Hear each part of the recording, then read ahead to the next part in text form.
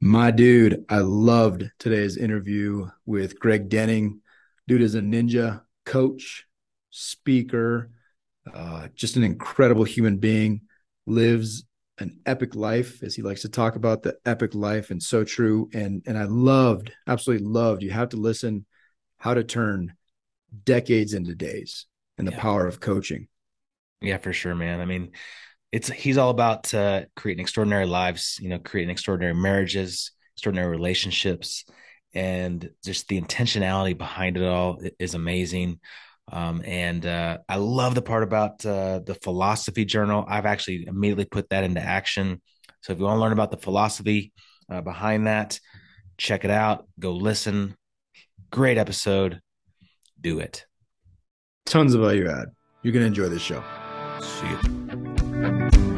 You're listening to Filling the Storehouse podcast. I'm David. And I'm Stuart, and we want to walk with you on the journey to living the abundant life through faith, family, and freedom. Our goal is to refine our why while helping you find yours. Together, achieve our best and highest purpose. In the end, we'll drive each other to intentionally fill our storehouse. Okay, so before we hit record, Greg was talking about like something about like How marketing and handsome you are, that handsome the military would pilot. use Yeah, you in something like an that. aircraft. Yeah, That's that's something like that. they were very strategic about that movement. Yeah, Like yeah, of that course. brings in recruits. Just David, letting them and see then you. David's the guy who's like in the dungeon basement that like requires 42 ID cards to get in because it's super top secret and like Hey, in this little hole And like they with never like let him out in like here's public. the deal, Stu. like the one light Here's shining like swinging like down in the dungeon. That's where David Yeah, used to work. Yeah, exactly. here's the deal, Stu. yeah. The Navy recognized too much of a good thing Uh-huh. also could bring too many numbers, a lot of paperwork, a lot of applications. So Oh, they also true. wanted to They got to keep some keep of us out of They the got to keep limelight. a. Yeah. They don't Mm. want to like overwhelming jealousy. They got to hide a little bit of it. No, no. Because then, retention and numbers and just drama There's goes up way too significantly. much So drama we Yeah, there. really, Oh, totally get it. yeah. Totally get it. Greg, dude, I'm glad to have you on the show, man. We connected very briefly. I know David talked to you a little bit more than I did, but we both spoke at the Life and Air Summit. Life and Air is a group that David and I are involved in, and you came and were a keynote speaker and did just an amazing job, man. We really took a lot away from it, and you motivated us to just get better in life and being better husbands and better dads and better leaders and healthier. Like, man, it was awesome. And so we're really pumped to have you on today. But for our audience, could you just give a little bit of background? Give us your story, like who you Yeah. are, where you came from, and what you're doing. Yeah, man. What I kind of call it an advantage now, right? It's where you turn your disadvantages into advantages. And so Yeah. the advantage I have now is that it started out rough, man. Life was hard. My parents divorced, stepdads came and went. We're up to this number six now, and they came and went, and it just didn't really have a good manly fatherly figure in my life and a good example of manhood. So I chose to leave home at 16. I'm like, no, I'm gonna go figure this out. This is I'm done. And of course those are hard years. This is just tough, and those they were challenging, but they forced me into this spot because now I say where there's pain there's power. And that pain of being lonely on Christmas Eve all by myself, right? Just sitting there in a bad part of town, like this sucks. And it gave me purpose, right? So that pain drove me to purpose. And I'm like, I'm going to figure out. First of all, I was still questioning. I'm like, is it even possible to be really happy and successful? And man, if it is, I'm going to figure it out, and I'm going to figure out how to do it. And of course, I realized early on, I'm like, nothing will get better in my life until I get better. But on the reverse side of that, like as I get better, as you and I get better, it just has this cascade effect that everything else in life starts to get better. So it just became this driving passion for me to dive in and explore everything I could get my hands on, for especially for manliness, because I wanted to be a great man, a great husband, a great father, a great businessman. And so I started reading voraciously. I still average a book a week, right? Still pounding the That's books, still awesome, man. learning, still interviewing people. And so met my wife, and we've been married for 22 years. We have seven kids, Wow. and kind of our family dream. We love doing life on our terms, right? So I work from home, wherever that is in the world. We travel like crazy. We love having epic experiences. So that's kind of the basic rundown. Like, I started out hard, and it gave me that conviction. Like, you know what? I want to squeeze the juice out of life. I want to really live while I'm here. Hey, and I'm curious. So it sounds amazing, right? It sounds like I want to do some self-improvement, get better. My life will get better. But man, this was a journey, right? Like this was not an overnight success. This took years. And I'm curious, what is a practical process that you went through to really get, because you told us your more fully your story at the retreat when you were the keynote speaker, and it was, I mean, I was blown away because if on paper life was not going to be good. Yeah, on paper you were exactly. not set I up was for not heading success. in a Like, good direction, oh man. dude, Yeah. you were definitely on the path to be a statistic. Yep. But now, like, I mean, you literally, and you kind of touched it a little bit, but dude, your life is abundant. Like what you guys do when you say live epically, I mean, give us a taste of that. I'd love for our audience just to hear like kind of a taste of that, but also like, how do you practically, what is some practical advice to get to that next level? Yeah. Because it's not, I mean, it's a huge difference from where you came from. Right. And And, where and so, if I could do life over, dude, your questions are spot on and so powerful. And right out the gates, if I could do life over, the one thing that turns months into moments is a mentor. It's a coach. And I didn't have that. Like, I had to learn things the hard way. I was reading books and like, oh, that's good. But then I'm like, experimentation and trial and error took me years of that grind you're talking about. I'm like, man, if only I'd had more mentors, more coaches, more models, even if I had someone near me. And for a few years, all I got was this tiny glimpse. It's like, oh, that gentleman, he seems like he's got it dialed in. Like, what's he doing differently? Where is he at? And of course, we didn't have back then. We didn't have the YouTube channels and the podcasts like we do now. We didn't have accessibility to the mentors and the models. Or I'm sure I could have taken decades and turned them into days. Because if you find a really great coach and a mentor, they're taking decades of life experience and turning into something that you and I can consume in days. Just off the charts. So rad. And so there was a challenge there of trial and error and struggle and difficulty. And now we can, this is what I tell my clients, right? You can quite literally collapse a time frame. So instead of it taking you years, we can, with the right ideas and the right tools and the right tactics, I can work with a client. You guys do too, right? This is what you're doing. And you take your client and you collapse time. So if you're like, hey, you can do this on your own, bro, go for it. But it's going to take a while. You want to collapse time? Work with a great coach, someone who has the experience, who has the knowledge. You'll collapse it. You'll take what would take the next 12 months. Why can't you do it in the next 3? I had a coaching session with a client this morning, and his business, he has a huge business, and it's like it's on the edge of trouble, which happens to all of us if you own a business, right? And I'm like, let's go, bro. I'm like, we got the rest of this year. And I love the end of the year because it's like it's a race to the finish line. Like, what can you do in the next 12 weeks to totally transform what's happening? And I've done that. I've helped men do that with like losing 50, 60 pounds of extra weight, or transforming a marriage or a relationship with a kid. And so I don't know. My answer is, yeah, those were long, slow years, and they were a tough grind. And some of that's just that way. But man, with the right leverage, to me, like the right book, the right mentor, the right coach, the right program, the right master class or mastermind is that leverage tool. And you're like, oh man, I can move this way faster and way farther in much shorter time. But yeah, I love that. For a little teaser here, I'll throw a little teaser for the life we're living. This, we've been stoked about this.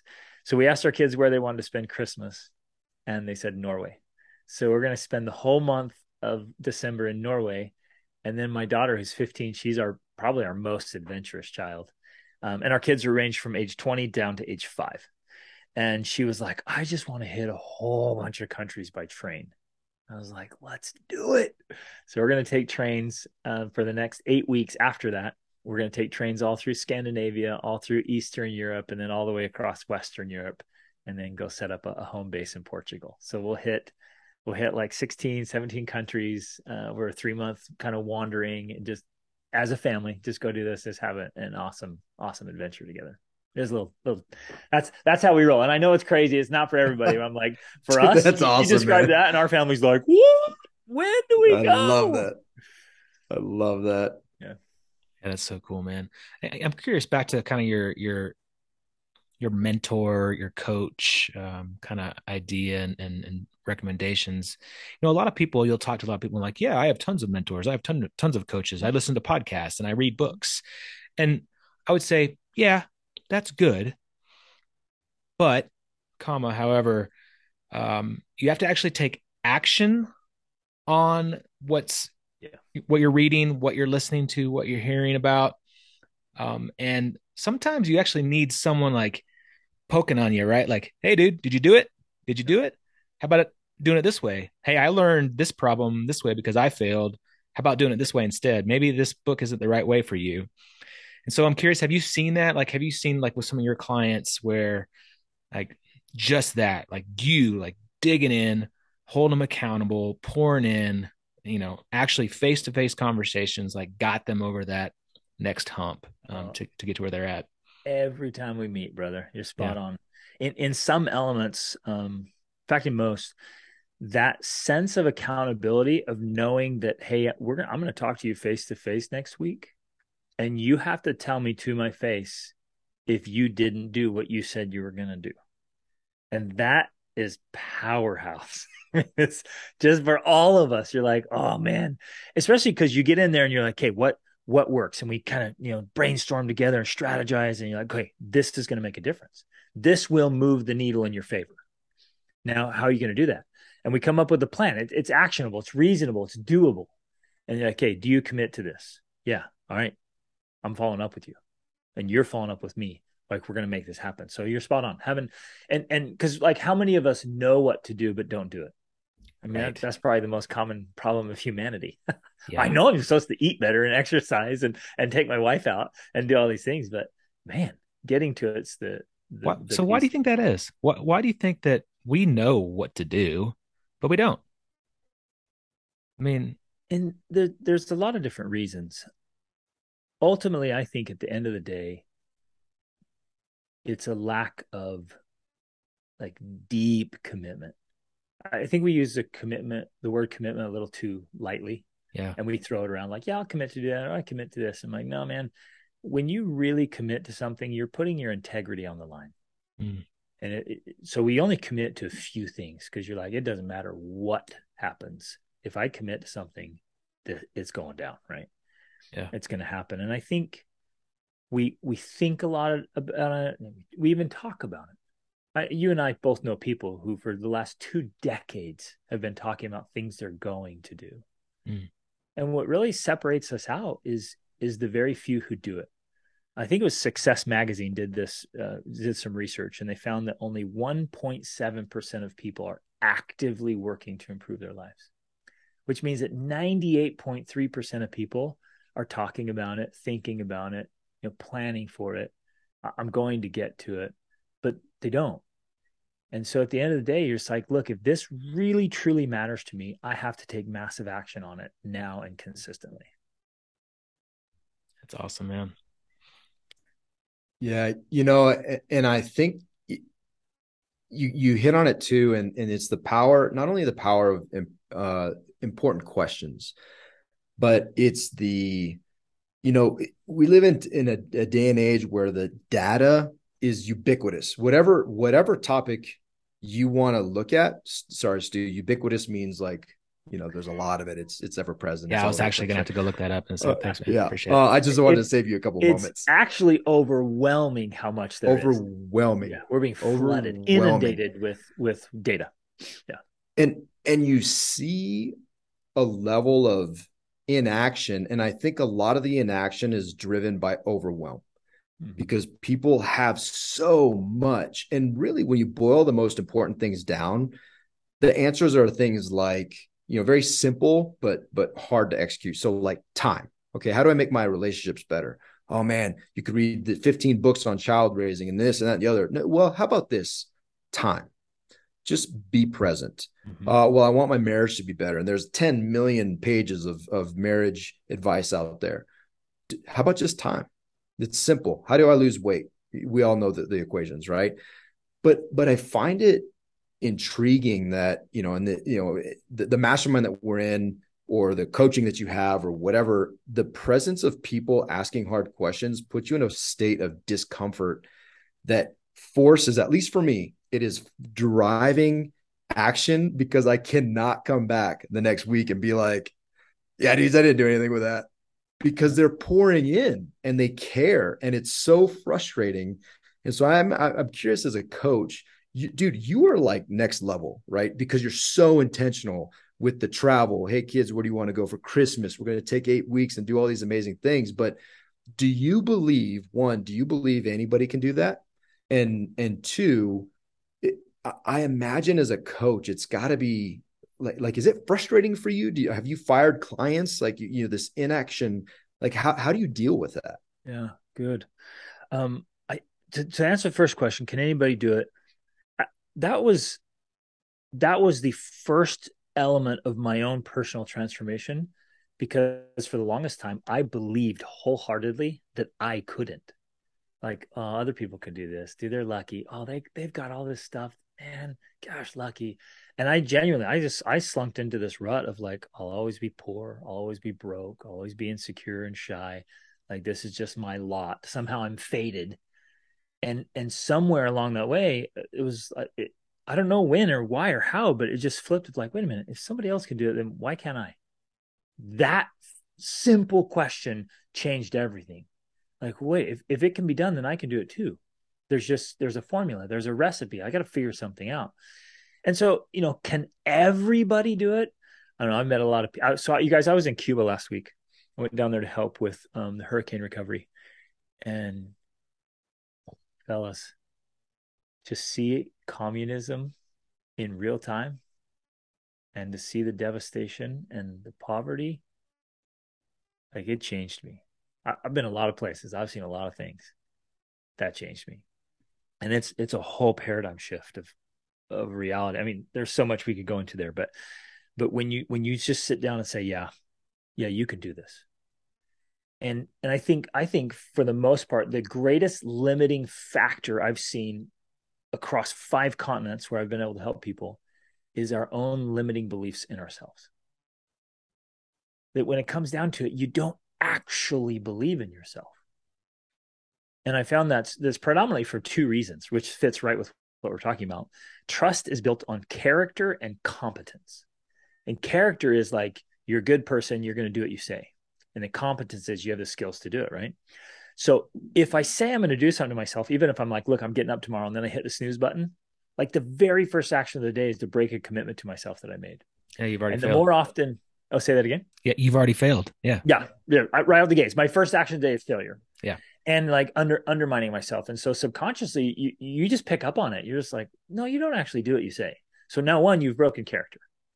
And then if you do things halfway, you do this crap job and you don't really show up, then you're undermining your own competence. Because like, well, I don't often do what I say. And then if I do it, I don't do it very well. So now I don't even believe myself. And then other people don't believe me. And then subconsciously, I don't believe them either, because I think, they're probably like me. And so here I'm stuck in this hole of not believing that I can do it.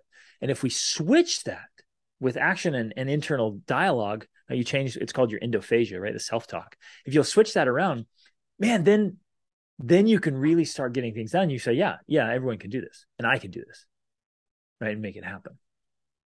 That's so good, and then man. Remind me the second question. First question was, can anyone do it? Second question was? The second question was, how do you, have you fired clients before because of inaction? Like, have you, how do you deal with that? Yeah. So no, I haven't fired any clients. I have a good filtering system coming in. They know what to expect. Yeah. It's often funny. It's funny right. How many times people are like, dude, I'm really nervous to reach out to you. because but I need help. Like they get to this point, like, because they know, like, I'm going to be kind about it, but I'm going to like, hey, no, man, what are you doing? And it's not this. It's not what I want. It's not what anyone else's want. I'm like, dude, this is not you at your best self. This is below you, and you know that. Let's go. And when you face I that, love man, that. And I think so. You don't have to fire him because you have, and I think where I was, my mind was going with this as well is there's your time and your effort are so valuable to surround yourself by people who share. Yep. They may not be where you're at, and they may not be, actually, more importantly, they may not be where they're destined to be, where their potential can take them. But understanding understanding the barrier to entry, understanding the standards and the expectations, I think is a huge way in that filter. And we should all be applying more of that.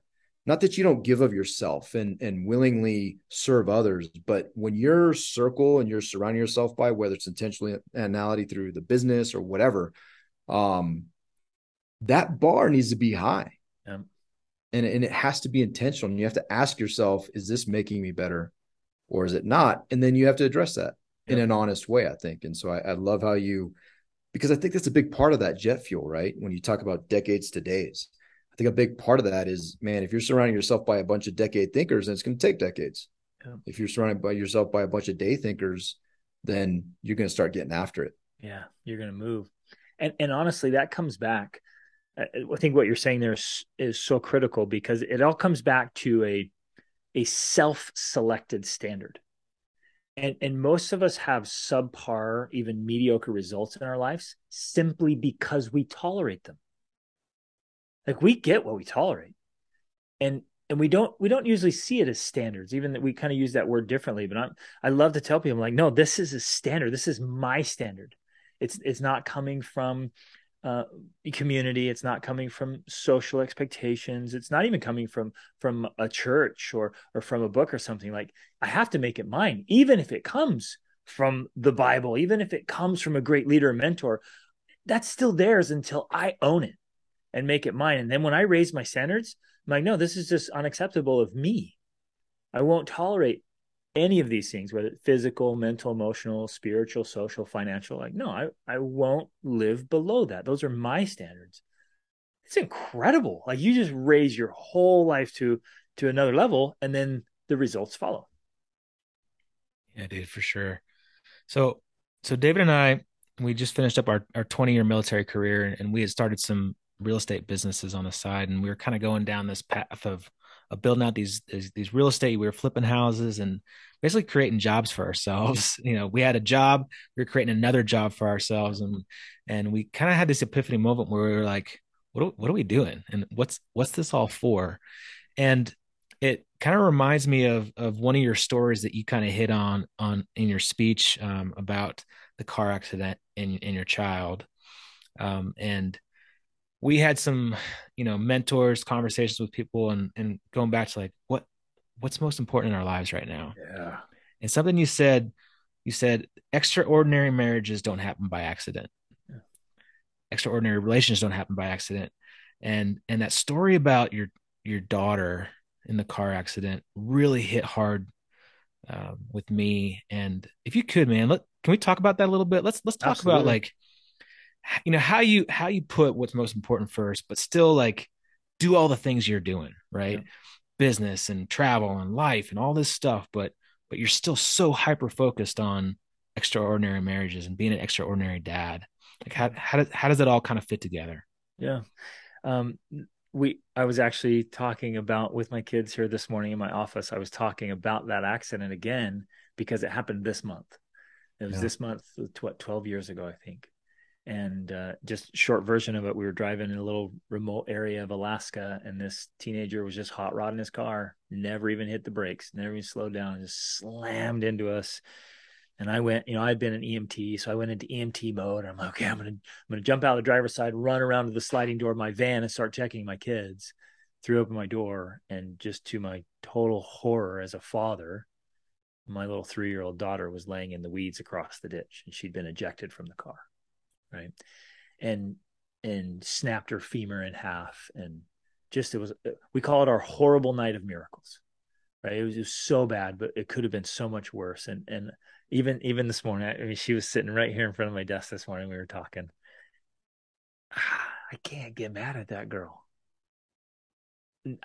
It's impossible. You can't be upset with her. And luckily I don't have to. She's just this angel child. Yeah, it's awesome. But whenever I think about that, when you come that close to losing a child, changes everything. My little brother committed suicide last year because of our rough upbringing. He got into drugs. He had a drug addiction for a long time. He took his life. Things got so dark and so sad. He took his life last year. Man, I miss him. It was his birthday 2 weeks ago. And I miss him. And I just sat here a couple weeks ago on his birthday, just crying again, and hurting for him. And it's those reminders. And we all have reminders like that. But it's remembering them and then letting the memory and the lesson drive our decisions. That's the key. That's the key element right there. We have to let the lesson drive our decisions. I could have walked away and went, whew, man, good thing. Well, my kids all made it. We're all good. Okay, let's go. And just forgotten about it and gone on with my life. Yeah. I'm like, no. We have to live every moment deliberately. I have to make sure I'm doing things in the best way. Right? It's the right thing policy. You guys have all heard about the right thing policy. Like, no matter the cost, you just do the right thing. Well, what's the right thing? And for me, and again, like I said at the very beginning, I had the advantage of living on my own at 16, of being, of all the things I suffered, fellas, of the hunger, the fear, and the desperation, depression, and all of that, the worst, hands down, the worst was loneliness. Loneliness is horrible. I mean, it's brutal. And you can be surrounded by people and completely alone, right? Yeah. It's a big issue today. It's huge. You're right. It's still today. And so instead of sitting there like, this sucks, it's terrible, it's horrible, I'm like, okay, what am I going to do about it? And I think this is where if I have a superpower, it's this thing. I'm like, no, wait, I don't ever want to be lonely again. Well, what does that mean? Okay, I've got to have a world-class marriage and phenomenal relationships with my kids. And I have to be leading out in such a way that my kids want to be around me. They want to hear from me. They actually want to be influenced by me. Where most guys start losing influence with their kids when they're teens or young adults, I'm like, I'm going to keep increasing my influence. I'm leading the way. And one of you mentioned time early on, and I wanted to share this. Like, I lay out my calendar, and I make sure I go on a date with my wife every month, and a date every week, yeah, an overnighter every month, and then a 2 or 3 day trip every quarter, and then we take a 10 to 14 day trip, just the two of us, to some epic place around the world every year. It's awesome. And you might be listening and thinking, well, how do you do that? How do you pull that up? You're lucky. I'm like, no, it's not luck. He's just like, this is a priority. How am I going to make this happen? My wife and I take our kids on dates every week. We rotate. Every kid gets a date. And then we take them on cool adventures. So right after I met you guys, I took an overnight flight to Maine, met my boys up there. We had this awesome, like, epic out in the woods, manly father-son adventure. It was so cool. And then, I train with him. I play volleyball with my daughter because she loves that right now. And I build things with my son. He's a hands-on kind of guy. And then, you're intentional about really connecting, not the superficial stuff, not checking the boxes, really, really connecting. And it's as simple as like spending some time writing it down. It's like, hey, what does world-class look like? Okay, let me share this framework. I just did a podcast on this because it's such a simple framework. You take a piece of paper, you break it into 3 columns. Left-hand column is failure, middle column is mediocrity, and right-hand column is excellence. And you literally take any aspect of your life and plug it in there. So marriage, what does failure look like? Well, it's a horrible, ugly, painful divorce. What does mediocrity look like? You're like roommates. You exist, but sex is weak or rare. It's all transactional. You talk about the bills and taking care of this and running errands, and you're doing house together, but you're roommates. And what does excellence look like? Whoa, man, we're best friends. There's spark and romance. We still make out all the time. We love our dates, have sex all the time, like love going on adventures. We're just excited to be together. Well, you write that out and it's so easy to see. And then you're like, okay, how do I make that happen? And again, just to take that simple framework and do it every part of your life and then just take action on it starting right now. Great, dude. I love that, man. Yeah. I love that. It's, and you talk about the framework, and it can be, I think there's so many different ways that we can make this magic happen, right? Like you can, it can be just a list. Like we talked about this yesterday, and it's so challenging, and I love it. But in this group, we're like, okay, guys, what's your role as a father? And what's your role as a husband? We're saying these two things. We'll start at these two things. Father and husband are like the most important in the house for us in our roles. All right. So have you ever written out in words what those roles are? No, I never have. Like I was leading this discussion, not leading it. I was facilitating and offering a challenge, but then I'm like, dude, I have never literally just taken the simple step. And I love to write. I've never just written the words down and taken the process of thinking through what these words, like looking them up in the dictionary, putting in a definition, going to the next level. I want to tie this to a verse in the Bible. And how does this hit all of the emotional, physical, spiritual elements of who I am to build that connection, that line, that passion? And then I execute it, right? And I read it every morning. And before I get in an argument with my wife or a sensitive conversation, I read, what are my roles as a husband? Oh man, this is going to be challenging in this upcoming conversation. And I was thinking about, I'm getting emotional now because of what also drove it is my role as a coach, coaching my boys' football team. And I realized that my roles that I've not written out yet, this was a conversation yesterday, but I need to write those out because I need to be that coach, that man, that influence for these boys. Because right now I'm just like potentially a grumpy dude that has some poor body language because we're not winning a flag football game for a bunch of 9-year-olds.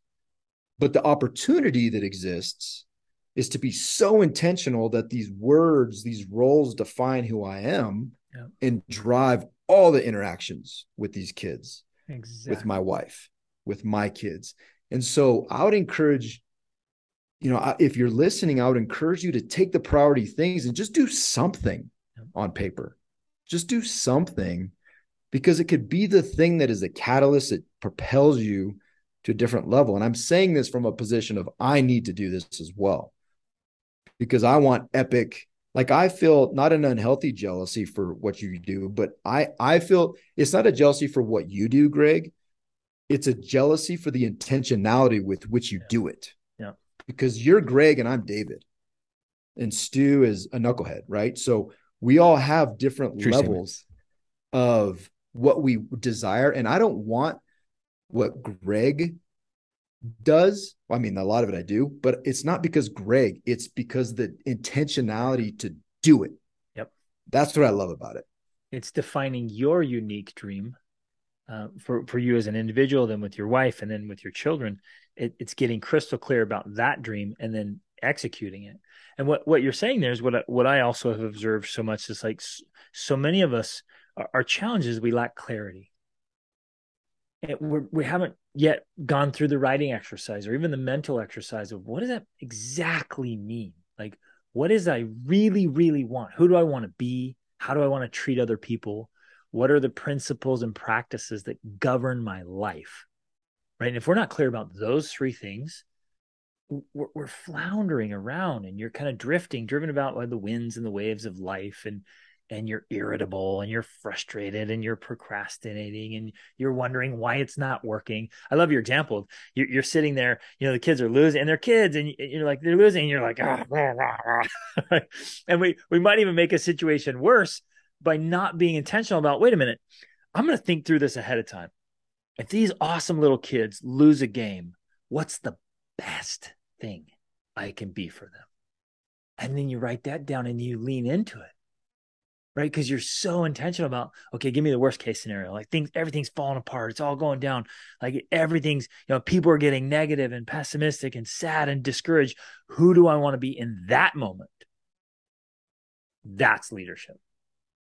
And you've written it down and you're clear about it, right? And when you see it too, right? You see what that looks like when someone is, you may not go through the mind, you may not go through the process of, oh, this guy is very intentional and he must be, no, like my language is, and there's an example for my son's soccer coach. I'm like, he loves the kids. Like that's what pops in my head is he just loves these kids. He's arguing with dads. Like he was arguing, not arguing, it was friendly, but he was explaining to me why my son was being lazy and not doing sprints as I thought he should with the rest of his team. But he took a different approach and was like, hey, dude, your son's kind of tired. School is rough today. And he's so empathetic and so loving. And I'm like, wow, you're arguing with That's me. Awesome. You're out loving my son right now. And I'm his dad. Like that's my role. Yeah. But you see it, right? You see, and you don't necessarily put words to it, but you feel it. Mm-hmm. And you're inspired by it and you want to follow it. So true. So true. If I could, I want to really emphasize, because I don't think we can emphasize enough what you were saying earlier about writing that down and getting clear about who you want to be and how you want to operate. And like I said earlier, I had an advantage because at 16, I started a list of the qualities I wanted in my wife and the attributes I wanted in our marriage. And I kept that with me until I met my wife. And I added to it. When I saw things I just didn't want, I wrote a bunch of that. And when I saw things I did, I wrote that down too. And ultimately I realized that list was a list for me of how to become a better person, right? Like, here's this perfect wife. I'm like, oh man, this list I just made for her is my list of like to-dos, who I better become. But having the list made all the difference. And what you're saying is right there. I did this little practice. I'll share this. Maybe it'll be helpful for somebody. I would go through, and maybe you guys have experienced this as well. As like, I would read something or I'd notice somebody like that, right? The coach is so loving and so understanding these kids. I want to be more like that. And you'd work on it for a few days, but then you forget. And then maybe a few weeks or a few months later, you're like, oh, I was supposed to be working on that. And I totally forgot it. And I would go through that and I'd read a book. I'm going to do this. And then I'm like, forget. And then I'm going to reread it and get excited. And ultimately I came up with this idea. I call it my philosophy journal. It's this leather journal I have here. And I'm like, you know what? In this journal, I'm going to write down scriptures, quotes, poems, ideas that are the constitution for my life. This right here, this is the guiding document for me. So I'm not writing down like, this is what happened today or this experience. This in my philosophy journal, the only things going here are my best self belief systems, strategies, ideologies. Like what's going in here, that this is the kind of man I want to be, and this is the caliber of life I want to live. And then I reread it and reread it and reread it. And you touch bases with it every morning. Fellas, it is so hard, if not impossible, to get lost in life if you check the map every morning. Dude, that's so good, man. But we'll go weeks or months without ever looking at the map. Well, yeah. It's like my wife says, you start Google Maps to drive somewhere, and you throw your phone in the back seat and just kind of wander. Like, come on, man, check the map. Let's go.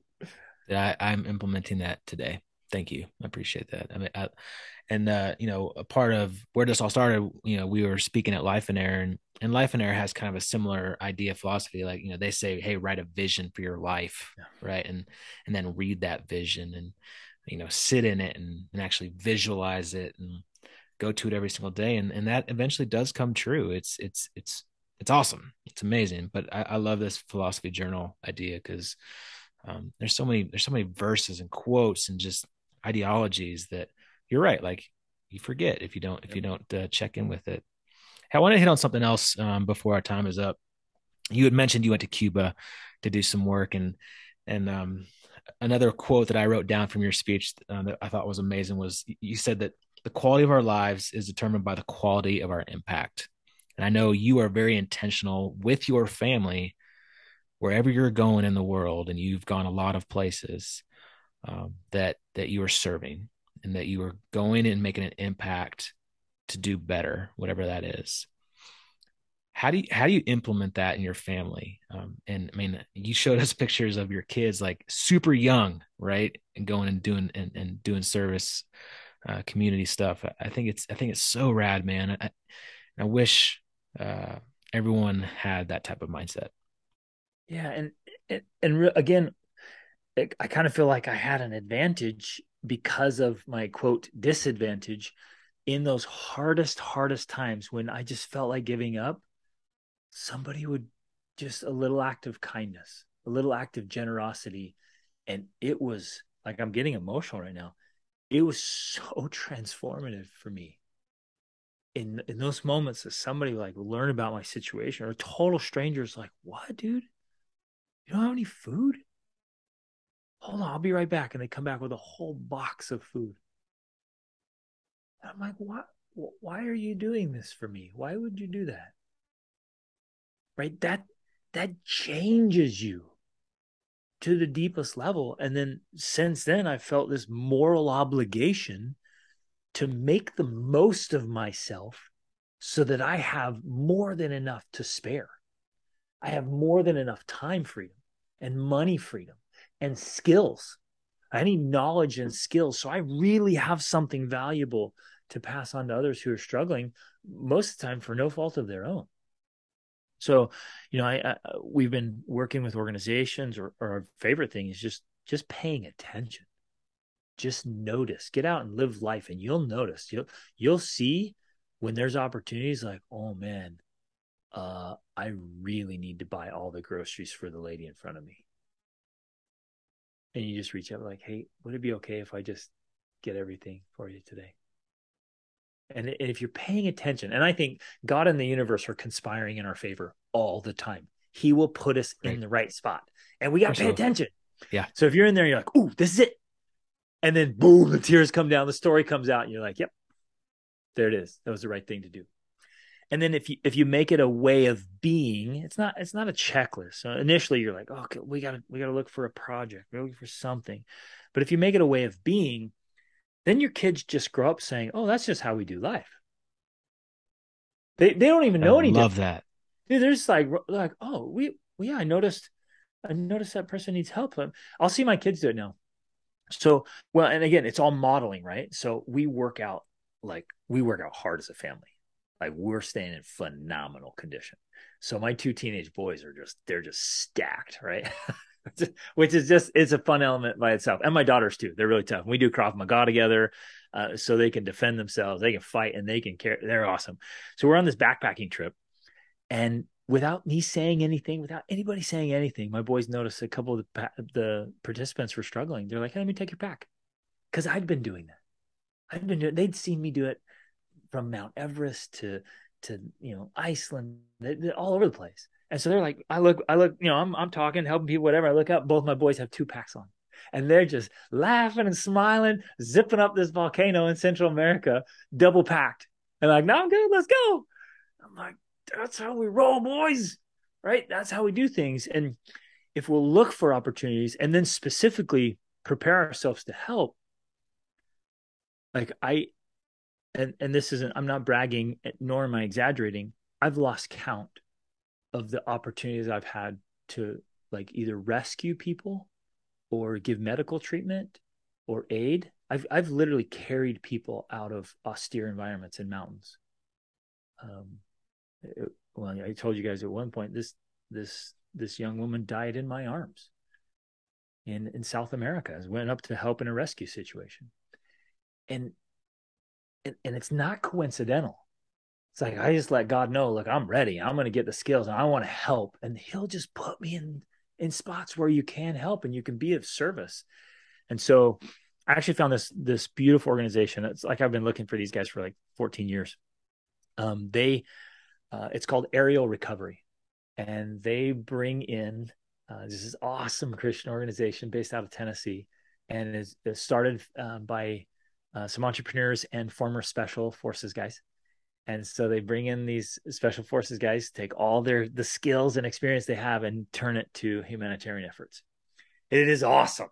And so like whenever there's natural disasters or man-made disasters, we're rolling in like let's get there. Let's be the first ones on the ground. Let's really help. And so this organization, they were one of the first ones into Florida. And then I went with one of their teams, and we were one of the first ones into Cuba. And you get on the ground cool. And you get you guys, the stories, the experiences, the indescribable blessing and privilege to go help someone who's really in need. Yeah. Priceless. Dude, we haven't started it yet. I have a 7-year-old and a 4-year-old, and I really want to get my kids involved in that kind of stuff, right? Like taking them, on mission trips and letting them see parts of the world that, not a lot of people see, and understanding how privileged we truly are, right? And having that mindset, that service mindset, that servant leader. And it's awesome, man. I applaud you. I think what you're doing is amazing, and you're motivating me big time. So I appreciate it. Oh, thanks. And your kids are right. That's such a fun age, man. Yeah, that's so awesome. My and at that age cannot be fun sometimes, but yeah, that's true, right? They can be tough. Sometimes I want to just yeah, exactly. You want to wrestle with them and squish them. Yeah. But at that age, brother, that's where they see you leading out. And so at that age, they're not going to participate much. In fact, we probably shouldn't expect them to participate much. So if they just want to watch, great, it's at their age, but they're absorbing everything. They are sponges, and they're watching you interact with other people and learning how to interact. They're watching you serve and give, and they see how you operate, and that's all going into their hardwiring, so that in 10 years from now, they know how to handle these situations because they watched. They saw you lead the way. Dude, it's so true. It's crazy, man. I was going through some mail, and my wife, we live right by Red Rocks Amphitheater, and my wife recently took my daughter to her first concert. It was a Lauren Daigle concert, and she was loving it. But she came home and she's like, "Daddy," and for years I've been I say me because it's primarily my effort, but for years we've been sponsoring kids through Compassion in Haiti and writing letters. And I show them, and my daughter came home. She's like, "Daddy, I hope you don't mind. We're sponsoring a kid." Like me and Chloe, her friend, she's like, they gave this presentation, and I wanted to sponsor this kid. And I'm like, okay, that's awesome. Like, you have to write letters. There's a responsibility. This kid now is relying on you as a point of, hope and connection. But it was really cool because it wasn't prompted by my wife, or I wasn't even there.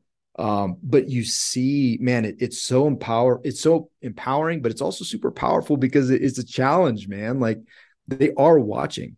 My kids are starting to ask about our mastermind, and they're not involved in that at all. Like, it's just, they see Uncle Stewie and me talking about it, but man, they're always paying attention. Yeah. And they're always holding you to account for that say-do gap. Like, Dad, you said, but and so I think that's a great observation, and it's super powerful. And you've obviously experienced it times 7. So you have some mileage on that.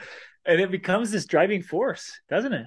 Like, I remember early on where I would, like, the way I would get after my kids when they're real, "Hey, don't do that."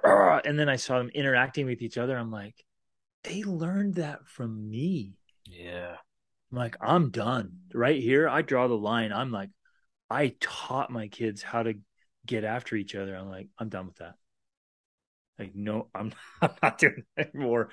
And so they're always watching. And so I guess the thing I like to think about and check in with myself all the time is like, am I truly, not the show, not the pretense, not the mask, am I truly modeling for my kids how to be just a superb human being? And man, that drives me, and it motivates me and excites me, and it's intimidating, right? That's a high standard. But what else do we want? We want to live an underwhelming life? No thanks, man. No thanks. I'm good, man. I'm good. Yeah. No, I'm good. Dude, this has been a lot of fun. I we probably talk for another hour. I know you probably have a calendar schedule, and so do we. But I really appreciate you coming on, man. This was a lot of fun. Motivated me to no end to just go be better, man, and be intentional about our life. and go be the best husbands and dads that we could possibly be. It's good stuff. I really appreciate it. And a lot of honor and praise to you, gentlemen, for caring, for leading, for stepping up and doing what you're doing and giving back. And way to kudos and praise to you. We need more good men in the world. And I feel like whenever we can collaborate like this and wherever we can rise up, it just has this compounding effect across communities, then societies, then civilizations. Like we can all be a little better and do a little more. And the long-term generational effect of that is immeasurable.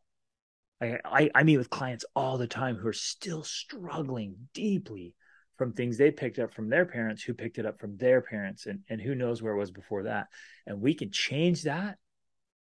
The ripple effect is off the charts. It's so awesome. For sure, man. Well, dude, how do people find more about you? Where do they get connected with you and learn more about everything that you're doing? Yeah. My wife and I co-host a podcast called the Extraordinary Family Life podcast. Then I do one called the Be the Man podcast.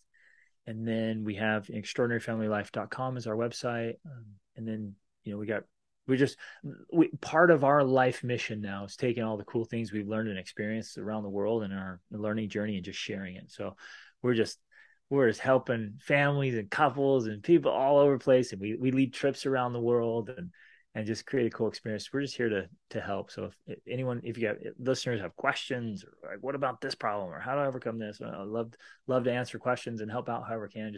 Just kind of share the things that are working for us. Awesome, dude. Well, we'll put all your links in our show notes and spread the word about all the good stuff you're doing for sure. Awesome. Thank you, gentlemen. Yeah. David, you got anything else? Yeah, man. Greg, just so appreciative. I listen to Rick Warren a lot. Love how he just takes the complicated nature of scripture and puts it in bite-sized things that we can handle. But one of the things that he says, man, he says one of the scariest prayers that you can ever say to God is use me. Yeah. Use me. And he said, if you say that prayer in earnest and with true conviction, stand by and be careful because he will use you. And you really highlight it. So that's, as you're telling your stories about people just being present and being available, that hit me like a ton of bricks because, man, God's using you, right? But it's your willingness to be there and to be used and to make an impact. And it's not pride driven. It's not selfish. It's just use me, Lord. And so I just want to encourage you in that. You inspire. I love what you're doing. I love the family vision. It challenges me, which is I think challenging somebody is more important than inspiring sometimes because it drives action. It forces you to want to be better because you're uncomfortable. And that's where the challenge is. And so I love it, man. I think you're making an impact on people that you don't even know you're making. And changing lives that you don't even know you're changing. So keep crushing it, man. I love it. Thanks, fellas. This is awesome. Guys and gals, reach out to Greg. Hey, if you like this show, share it. Do a screenshot, share it on your socials, tag Greg. Hey, let's go fill the storehouse together. Amen. Hey, use me. Be Boom. Used. Make it a great day. See you. Get it. Dude, I don't know about you, but have a lot of takeaways from this episode. I feel like this was just like a huge mentorship session for the two of us. Yeah. I think what I really enjoyed about it is the emphasis on sometimes there's additional requirements, go get a coach. There's other ways to, pour jet fuel on your growth. But I loved all the practical advice that he gives. I love all the action items that he gave. And it really inspired me to make some changes and do some things. Not just talk about it, but to do some things. So great episode. Greg, amazing guy, absolute inspiration. Loved it. For sure, man. One thing that continues to stick with me, he said, is when the time to perform has arrived, the time to prepare has gone. Just motivates me to just continue to prepare, do things every single day, get 1% better every day. That's something that we've been really intentional inside the Storehouse Mastermind. We're opening up another group. The men inside that are intentional, getting better every single day. And we love, for our listeners to be a part of that. Storehouse Mastermind, go to storehouse310.com/mastermind. There's a big join now button. Hit that so we can be intentional together and grow. Less talking, more doing. Let's get it. Boom. See ya. See you. Thanks for listening to Filling the Storehouse. If you enjoyed our show, please subscribe and share it with someone you love.